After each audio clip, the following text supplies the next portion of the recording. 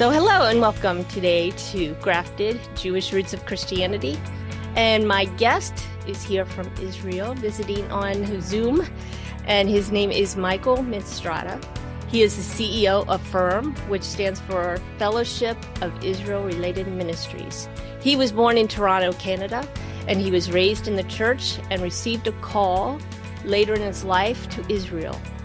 And there he met Pastor Wayne Hilsden. I hope I said that right, and helped to start FIRM. From starting his own company as a teenager to his 10 years of ministry experience, Michael is an entrepreneur and an innovator who is passionate about seeing ministries in Israel thrive and people come to know Jesus as Messiah, or Yeshua. So thank you for being here, and I know that you are passionate about Israel. And you have, your wife is Vanessa. I didn't mention her, but I want to make sure I mention her. His wife is the executive director of relationships in FIRM. And they also have a young son. So welcome today. I appreciate you being here. Thanks so much, Stephanie. So glad to be here, joining you. And why don't you explain to my audience a little bit about FIRM and what that is?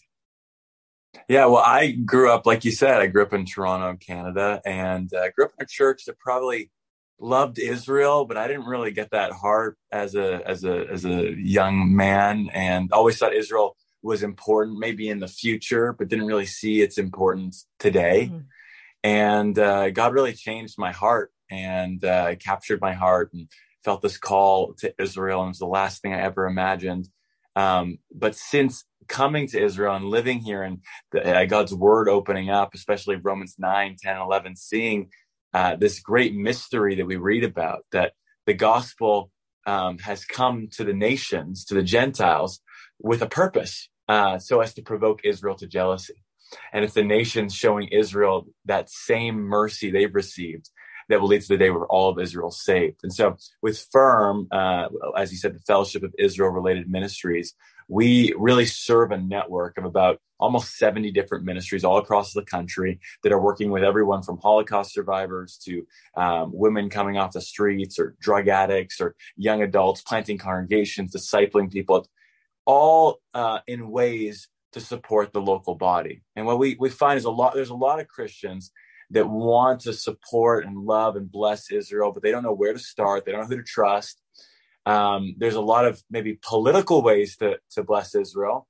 And then there may be some different ways that just don't feel the most trustworthy. And we just wanted to give a trusted gospel-centered way for people to get involved. And so we serve this network, and we help to strengthen, unite, and resource ministries all across the country, basically find ways of championing them, help the leader get healthy, and help the organization be healthy in practical ways, and then also help organizations work together. You know, we're a country of about 9.5 million people, and yet we only have about 30 to 40,000 Jewish believers in Jesus in the country. Wow. Maybe only 5,000 Christian evangelical Arabs. So we're talking about less than a fraction of 1% that are believers. And so we need to work together to really influence and reach our nation. And finally, I want to accelerate what God's called each of these ministries uniquely to do. And our vision, our dream is we're working towards a day where every person in Israel will be transformed by the love of Yeshua. Mm-hmm. And we believe that's not just a vision, that's not just a dream, that's actually a promise that God guarantees. And I always think it's great to have an organizational vision that's guaranteed by Scripture, backed up by Scripture. Yes. And at the same time, we have a firm conviction that the nations, the Gentiles, are part of provoking Israel to jealousy.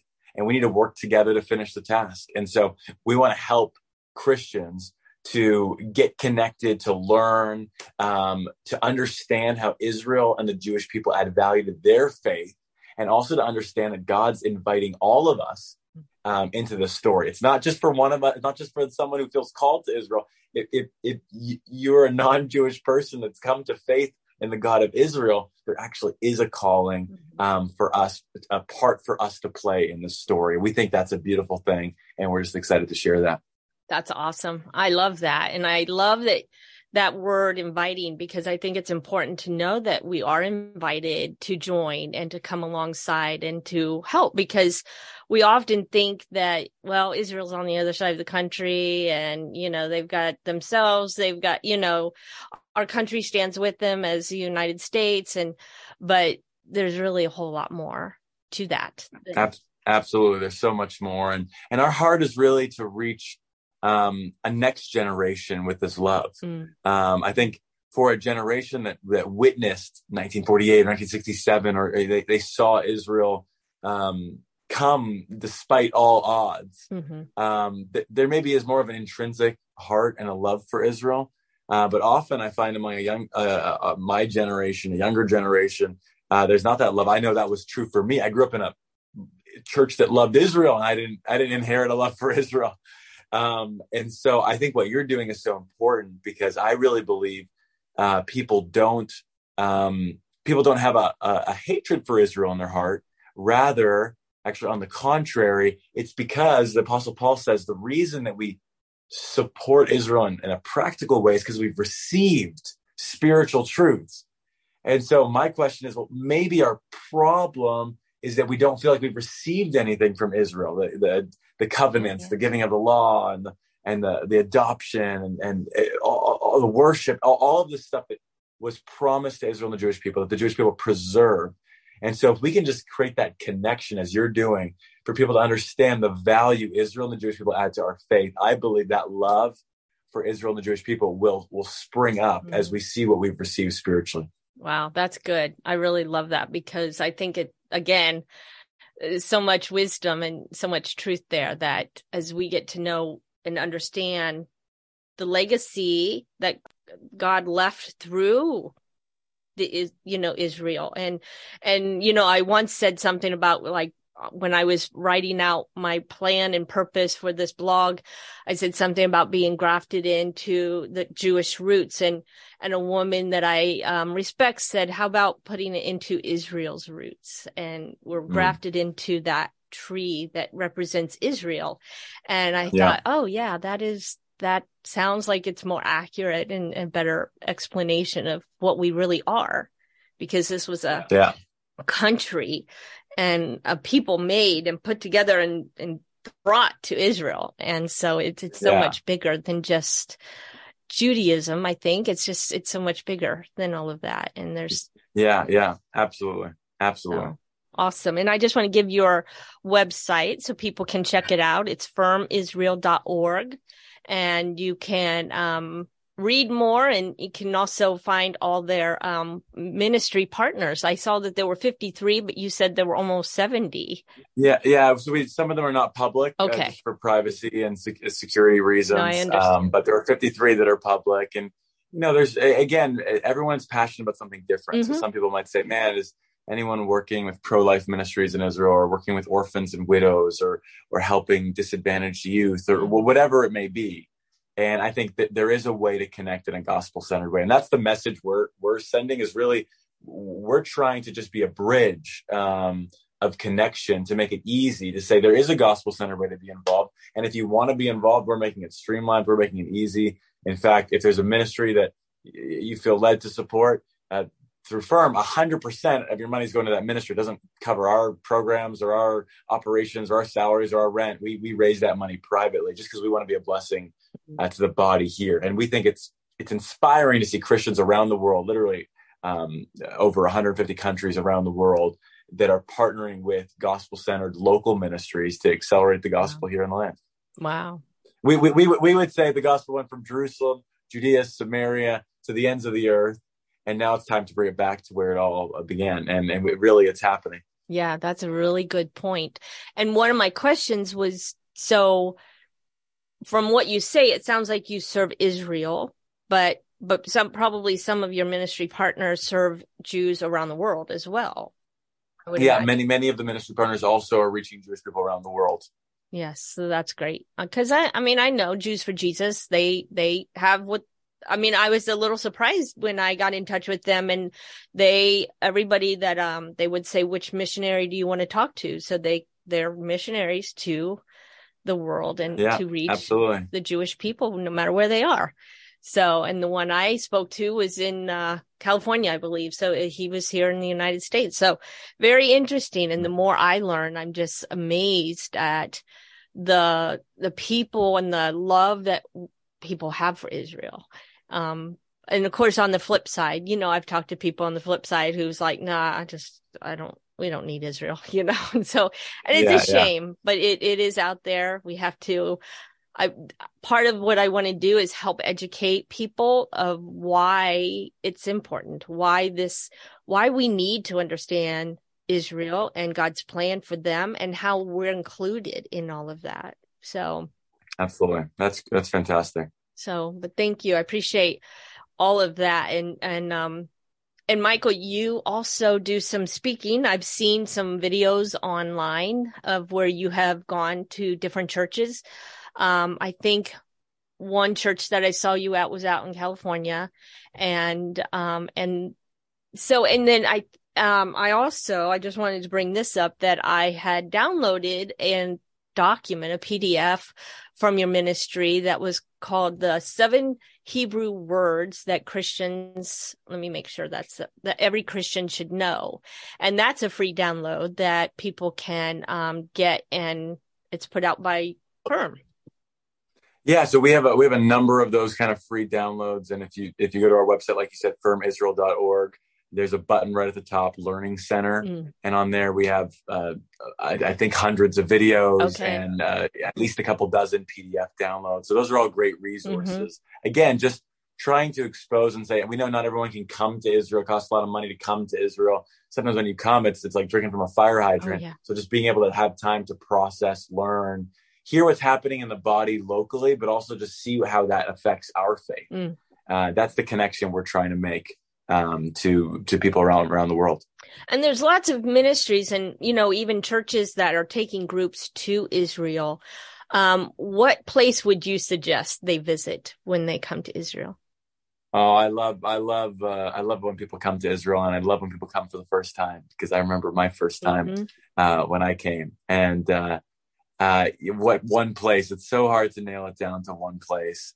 The Sea of Galilee is very, very beautiful. I remember the first time I went to the Sea of Galilee, just realizing, what does this say about the heart of God, that he sent his son to this little fisherman town, I mean, like if you're in I don't know. I spent some time in Texas. I'm like a little old hick Texas town. That's what it felt like. Not to the religious and the pious and the pure and the pious in Jerusalem.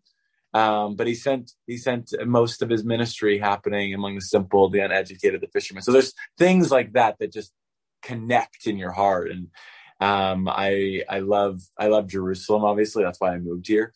I just loved it when I first came to Jerusalem. I loved seeing how tense of a city it was. My wife Vanessa does not love the tension, but it's a very tense city. But everyone's tense about God. When I first moved here, I went to a Hebrew class, and we had Muslims and Jews and Christians in the class.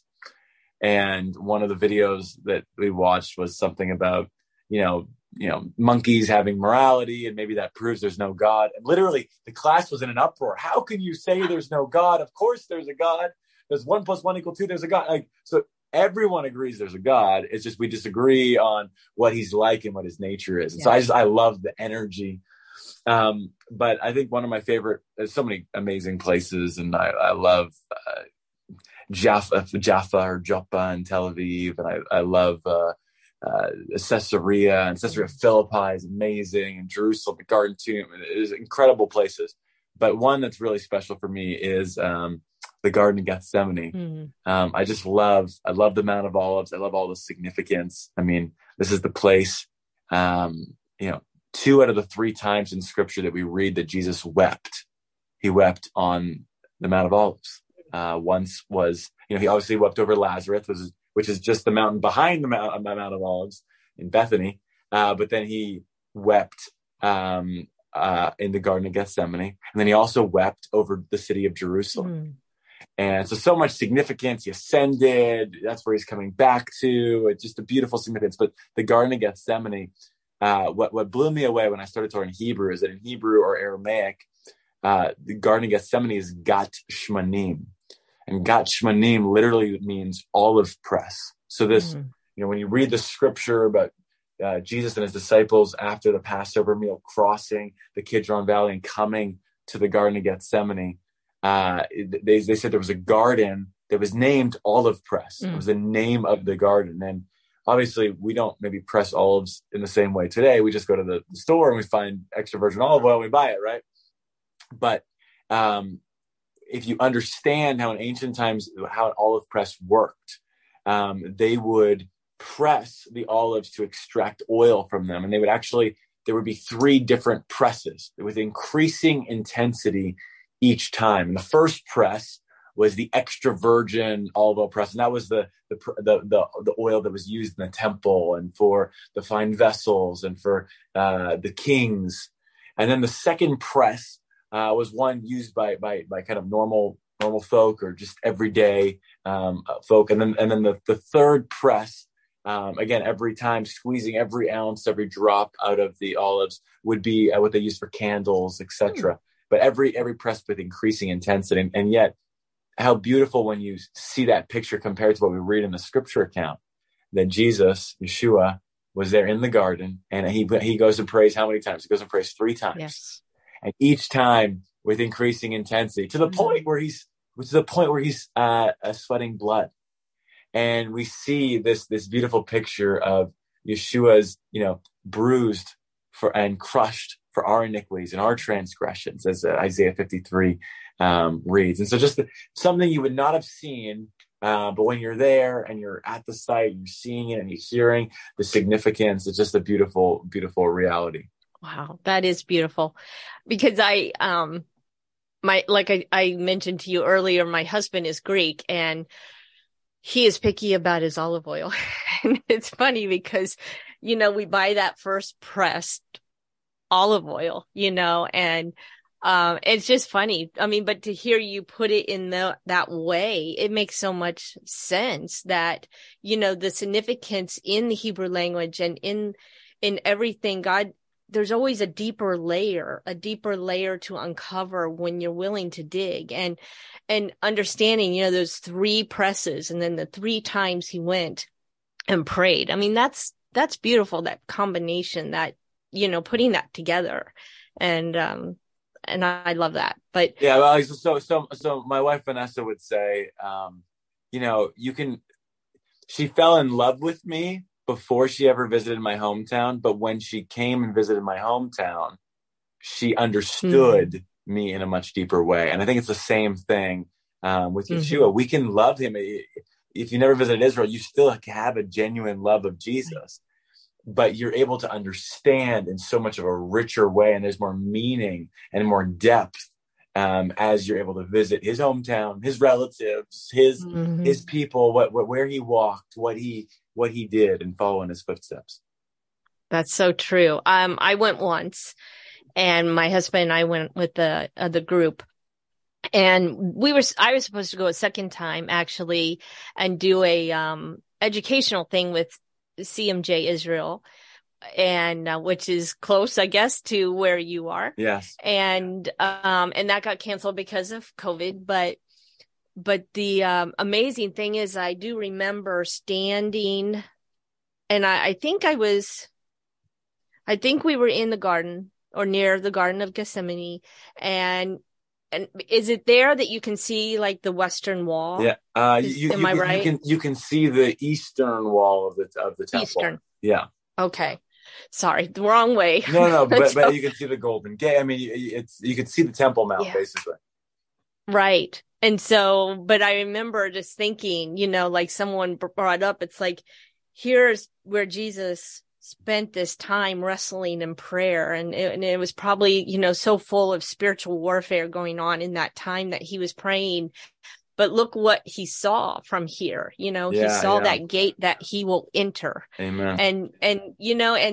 And then beyond that was the cross, right? On the other side, if I remember my geography. Yeah.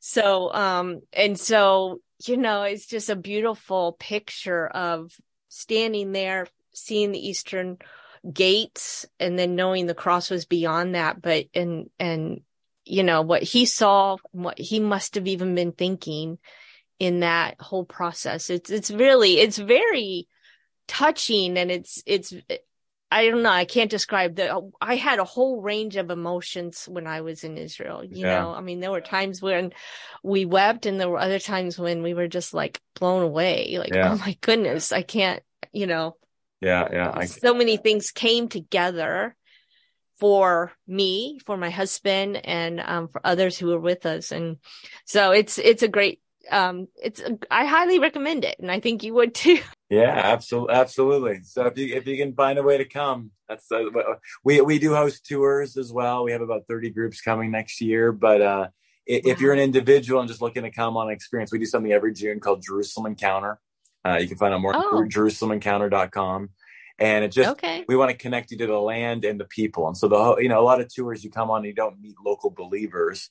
And so we want you to walk where Jesus walks, but also to meet his family members, his kinsmen, and to experience that. And so if that's something you're looking for, you can check out the information there. Jerusalem Encounter. Yeah. In June. Well, I wrote that down because I'm going to remember that. So awesome. One of the things I also wanted to bring up was the kingdom of God, because this was something that, of course, we read a lot. Very small topic.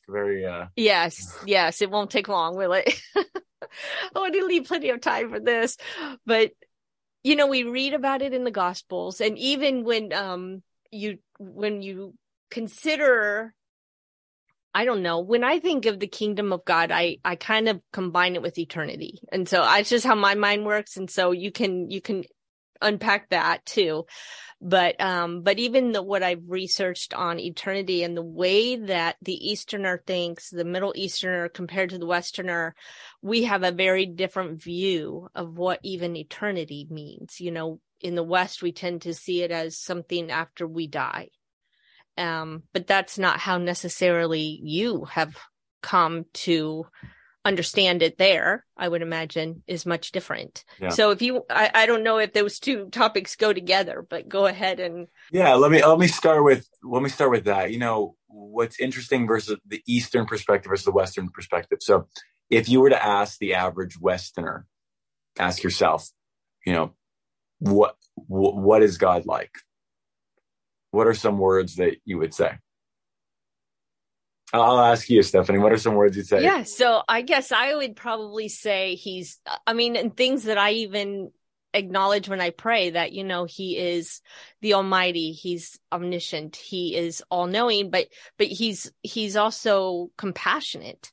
I read in it. So, but, I think that as a creator, we kind of just get this picture of him as, he's just up there overlooking us, that that's where he is. He's in the heavens somewhere, and we don't know where. And we're just hoping that we're on his good side. So. No, that's great. And what you used are great words. And, you can say God is love as well. God is holy. God is merciful. God is gracious. Oh, right. So many. So the difference, I would say, is if you say to an Easterner, what is God like? You might hear terms more like, God is my rock. God is my strong tower. God is my shepherd. God is my refuge. God is my shield. Again, it's interesting because when you close your eyes and you try to picture God as love, like, what does that look like? What does that look like? And yet if I close my eyes and try to picture God as my shepherd, or God is my fortress, or God is my shield, there's actual visual image attached. And what I found, what I've learning here, one of the things I said, what I loved about coming to Israel was it took a faith that I thought was a spiritual faith, and it made it physical. It made it physical. And if you read the Psalms, I mean, it's incredible. The imagery that's used. It's saying, hey, you are the Lord who delivered us with a strong arm and an outstretched hand out of Egypt. There's these physical acts. It's not just, oh, you saved me from my sin. And again, there's nothing wrong with the spiritual, but understanding, recognizing that we don't just serve a God of the abstract, of attributes. All those things are beautiful, but it's a more Greek, a more Western way of thinking. And it's not how most of the Bible is written. And sometimes it's hard for us to understand the Old Testament because we're reading this Eastern book through an Eastern lens, and it's not how we're used to think about imagery. Not to mention, some of the imagery that was being used was imagery they were familiar with. An olive press. Right. You're like, what's an olive press? I have a garlic press. I don't know. What's an olive press? Or a shepherd. I can kind of picture a shepherd, but is that real? So I think that's some of the distinction. But going back to the kingdom of God, I think it's so good. It's a great question. The kingdom of God was Jesus's primary message when he was on earth. He began his ministry in Matthew chapter 4 saying, repent, the kingdom of God is at hand. He taught his followers to pray, thy kingdom come, thy will be done. He emphasized it so strongly on the Sermon on the Mount of Beatitudes. He said, seek first the kingdom of God. Most of his parables are teachings that start with the kingdom of God is like a merchant seeking fine pearls, or a fisherman who casts his net into the sea. So he uses this message all the time. It was the way that he talked. It was what he taught about. The good news that he preached was the good news of the kingdom that he was proclaiming.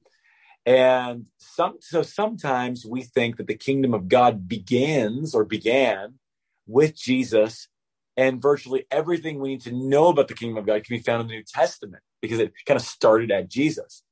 And it makes sense because he's the king of the kingdom and he's preaching that it's here now. Why wouldn't we believe that everything that follows is about the kingdom of God, which it is? But what I believe that is actually happening is it's like someone walking into a movie halfway through.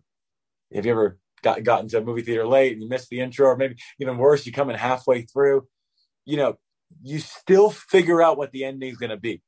If you come in halfway through, you're still going to see the same ending everyone else is going to say, but you're not going to understand the motivations of all the characters or why it ended the way that it ended. And I think this is what happens when we open up our Bible 2/3 of the way through and we start in Matthew in the New Testament, and we don't go back to where it all began. And I really believe that it doesn't begin with Jesus' proclamation in Matthew chapter 4. I believe that it begins much, much earlier. The kingdom of God begins back in the book of Exodus, and it begins with the people and with the nation of Israel. And so, if you go back to Exodus, obviously, I'll try to give, I don't want to take too much time on this, but I'll try to give a little bit of a picture of just the history of Scripture. Obviously, we all know our Bibles, but sometimes the Old Testament, we dive into these stories and we're not looking at it at a grand perspective, a grand narrative. It's all pointing to Yeshua as the King of the kingdom. And so, we have that God created a nation from scratch. He didn't recycle an existing nation. He created it from one man, a man named Abraham. He promised he's going to make him a great nation. You know this. And God has been working that plan from the days of Abraham until today. So Abraham passed it down to Isaac. Isaac passed it down to Jacob. Jacob's name changed to Israel. There was 12 tribes. And because of one of the sons, Joseph, they went into slavery in Egypt. They were in Egypt. Only 70 people going into Egypt, but they were in Egypt 430 years. They're enslaved. God sends Moses, let my people go. And they come out of Egypt, 3 million people, into the desert. They're free in the desert, and God appears to them. Now, God's appearing to this. They're not a nation yet. They're a 3 million person mass of dysfunctional group of former slaves. They're used to living next to the Nile River. Now they're living in the Sinai Desert. And it's one of the hottest and driest places on the earth. And we get to Exodus chapter 19. And this is really where I believe the kingdom of God begins. Exodus 19, verses 5-6. And God speaks to Israel on Mount Sinai, and he makes a covenant with them. And he says, Israel, you will be to me a kingdom of priests and a holy nation. What is he saying? We hear that, kingdom of priests, holy nations. He's saying, today, I'm becoming your king. That's what he's saying. I'm becoming your king. The first king of Israel was not King Saul. The first king of Israel was God. He said, you're going to be to me a kingdom of priests and a holy nation. And Israel accepted him as king. So now this is an important point. Moses was never king. He was always the servant of the Lord or the prophet of the Lord. But God became the king of Israel in the desert. Therefore, Israel became the kingdom of God. And it really is quite simple. Israel became the kingdom of God. And this is really where, the opening credits should roll and the movie's starting and the kingdom of God, it begins, it starts in the desert, it starts with the people. And there's two things that God says about this kingdom. He says, number one, it should be a holy nation. So it's a fully functioning society. It's not just the spiritual part of our life. But on top of that, he also says that it should be a priestly nation, that the spirit, it's not just a spiritual role, but an intercessory role. Only one out of the 12 Israelites served a full-time vocational ministry function, the Levites. But he didn't say you're supposed to be a priestly tribe. He said you're supposed to be a priestly nation. So he said, all of you who are soldiers and marketplace leaders and judges and lawyers and parents, the kingdom of God is the place where God is king, where God's rule and reign and dominion goes forth. It's not merely an experience, but it's a fully functioning society under God's rule and reign. And we see that biblical Israel emerges as this kingdom of God, God's plan. And we know God has a plan for individuals and God has a plan for families, but the kingdom of Israel emerges as God's national plan. Now, God led them through the wilderness. Moses was their prophet. Aaron was a spokesperson, but God was their king. And this also now helps us to understand when we get to the days of Samuel, what happens. So after Israel enters the promised land, they become complacent. They inherit vineyards they didn't plant, wells they didn't dig. They begin to look around at all the other nations and they begin to get jealous. They look at every other nation. They're saying, well, they all have human kings. Like people, why do we have to be the one nation on the world with an invisible king? Like people come to our border and say, take me to your king. And you're like, what do? We can't really show you him. There's an Ark of the Covenant, but like, he's not really there. Right. How embarrassing. And so they went to their spiritual leader at the time. They went to Samuel in Shiloh and they said, we want a human king. We want to be like the other nations. And this is and Samuel immediately says that's a mistake. First of all, you add a king. First thing they're going to do is they're going to tax you. And then the second thing they're going to do is they're going to take your sons and your daughters and they're going to put them as soldiers in their army. And they insist at Samuel. And Samuel goes to the Lord. And this explains this verse. I want to read from 1 Samuel 8:7. God says to Samuel's so frustrated. And God says, listen to the voice of the people and all they say to you. For they have not rejected you. They have rejected me from being king over them. So the first time that we as a Jewish people got into the land, we rejected the kingdom of God. And so we got human kings. There's 6 books in the Bible all about the kings of Israel, and they're all worthwhile to read. And there are some great stories there, but I can summarize them very, very quickly. And they were a disaster. They led the nation to civil war. The 10 tribes in the north split off from the 2 in the south. Only good king you could say was really David. He was the only one that united the tribes together. But after him, the nations were divided. There was political manipulation and corruption and assassination. They became so weak that they were overcome by their enemies. The 10 tribes in the north basically disappear from our history books. And the 2 tribes in the south, barely last a little bit longer, and then they're overcome. And then the kingdom of God doesn't exist on earth for 70 years. They're in Babylon. That's why we wept in Babylon, because we had been God's kingdom, the only nation on earth that could say God was our king. And now that was gone. And after 70 years, we returned to the land, but it wasn't a triumphant return. It was a remnant of a remnant. We were never free again. We were always under the Persians or the Greeks and then the Romans. What had become God's kingdom had now become an unimportant third-rate vassal state ruled by pagan foreigners. And God didn't speak to them. For 400 years, there was no prophetic utterance. There was no visitation. Hundreds of years passed, generations passed. And finally, at long last, there was those who had dwelt in a darkness finally began to see a great light. And a man arose in the Galilee with power from God. He could speak a word and the lame would get up and run. He could stretch out his hand and heal the blind. He could walk on the surface of the water. He could multiply loaves of bread and fishes. But it was more than just miracles. It was more than just signs and wonders. He was also a teacher. He was also preaching. He was proclaiming. He came with a message. What was he saying? And he was saying, repent, Israel, for the kingdom of God is here. And now you can hear it.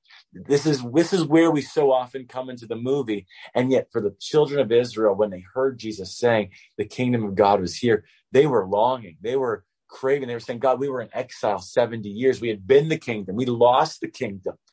We had these 400 years of silence where we're no longer living under God's rule and reign. And as the book of Isaiah chapter 9 says, those dwelling in the darkness, a light has dawned. So anyway, I just think it's beautiful to see it from that perspective, knowing that the kingdom of God, Jesus brings it and ushers it in and is the king of the kingdom. And it's so important to value every word he speaks about the nature and the culture of the kingdom, but to understand the history, where it started, how Israel rebelled and lost the kingdom, and what it meant for the kingdom of God to come back through Jesus. That is such an awesome story.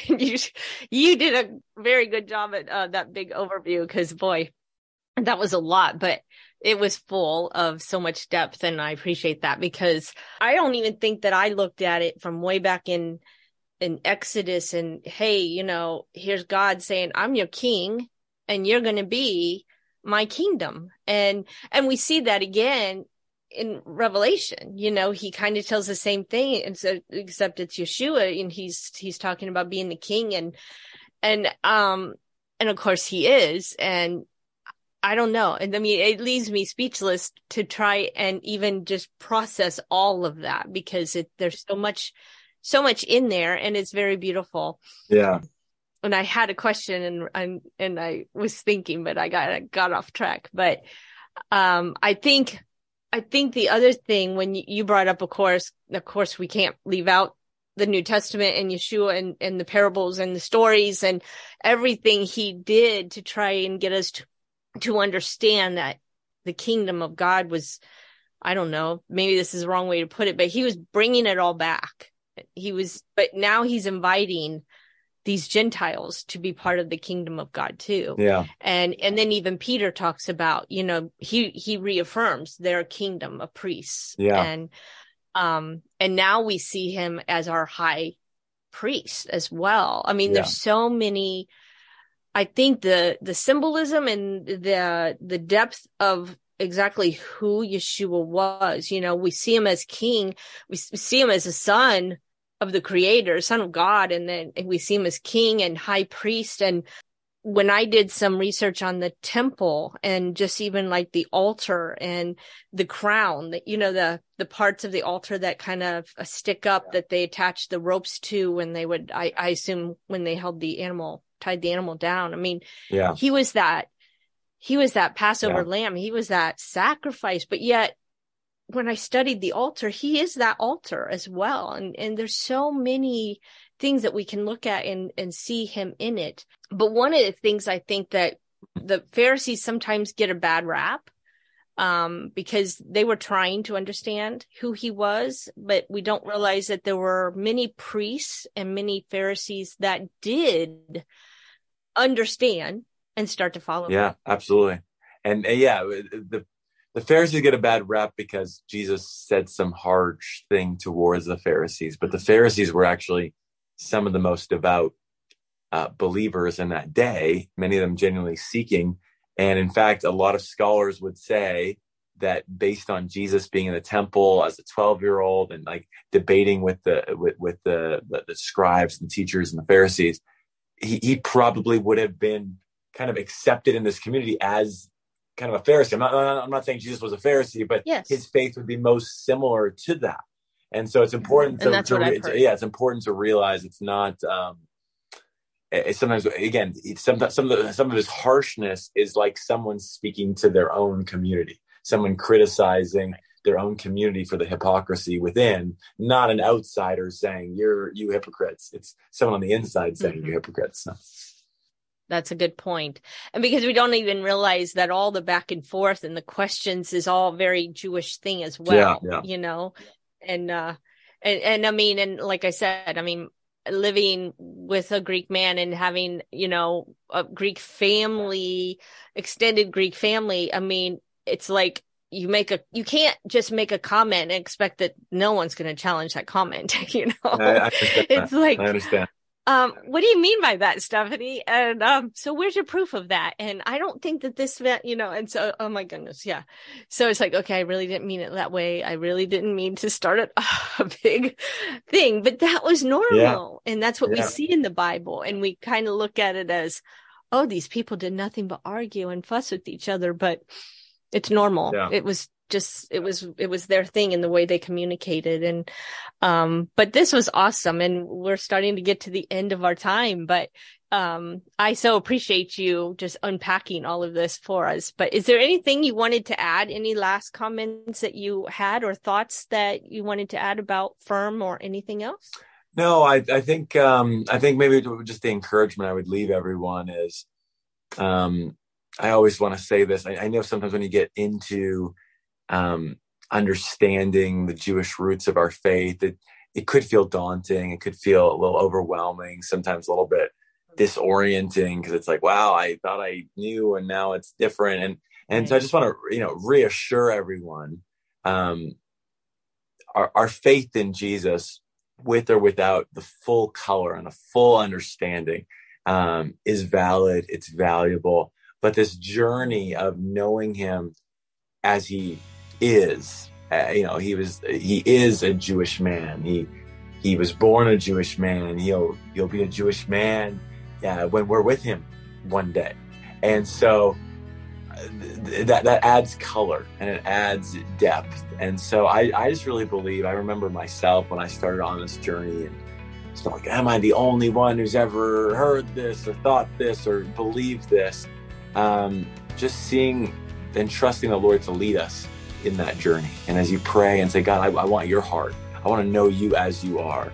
I want to know what you're like. I want to know you and walk in the ways that you walked, and learn from everything. And as you mentioned, the temple, and help me, God, and help me in the areas that I'm struggling to even, you know, focus these names in Hebrew. I can't follow along with whatever it is. So I want to I would just encourage everyone, I think, in that journey. And I really believe God is the one who gives us his heart and reveals himself to us. And then obviously endless depth of the knowledge of God for us to explore. And so it's so exciting that so many of your listeners are just kind of joining you on that journey. Amen to all that. That is awesome. And this turned out so well, and I'm so pleased to have you. You're so easy to talk with, and I really appreciate your time. And thank you again. Thanks, Stephanie. It was an honor to be with you. Thank you for listening to Grafted Jewish Roots of Christianity. You can find me at www.graftedjewishroots.com. You can also find me on Twitter at GraftedJewishRT. I appreciate you being with me, and I'll see you next time.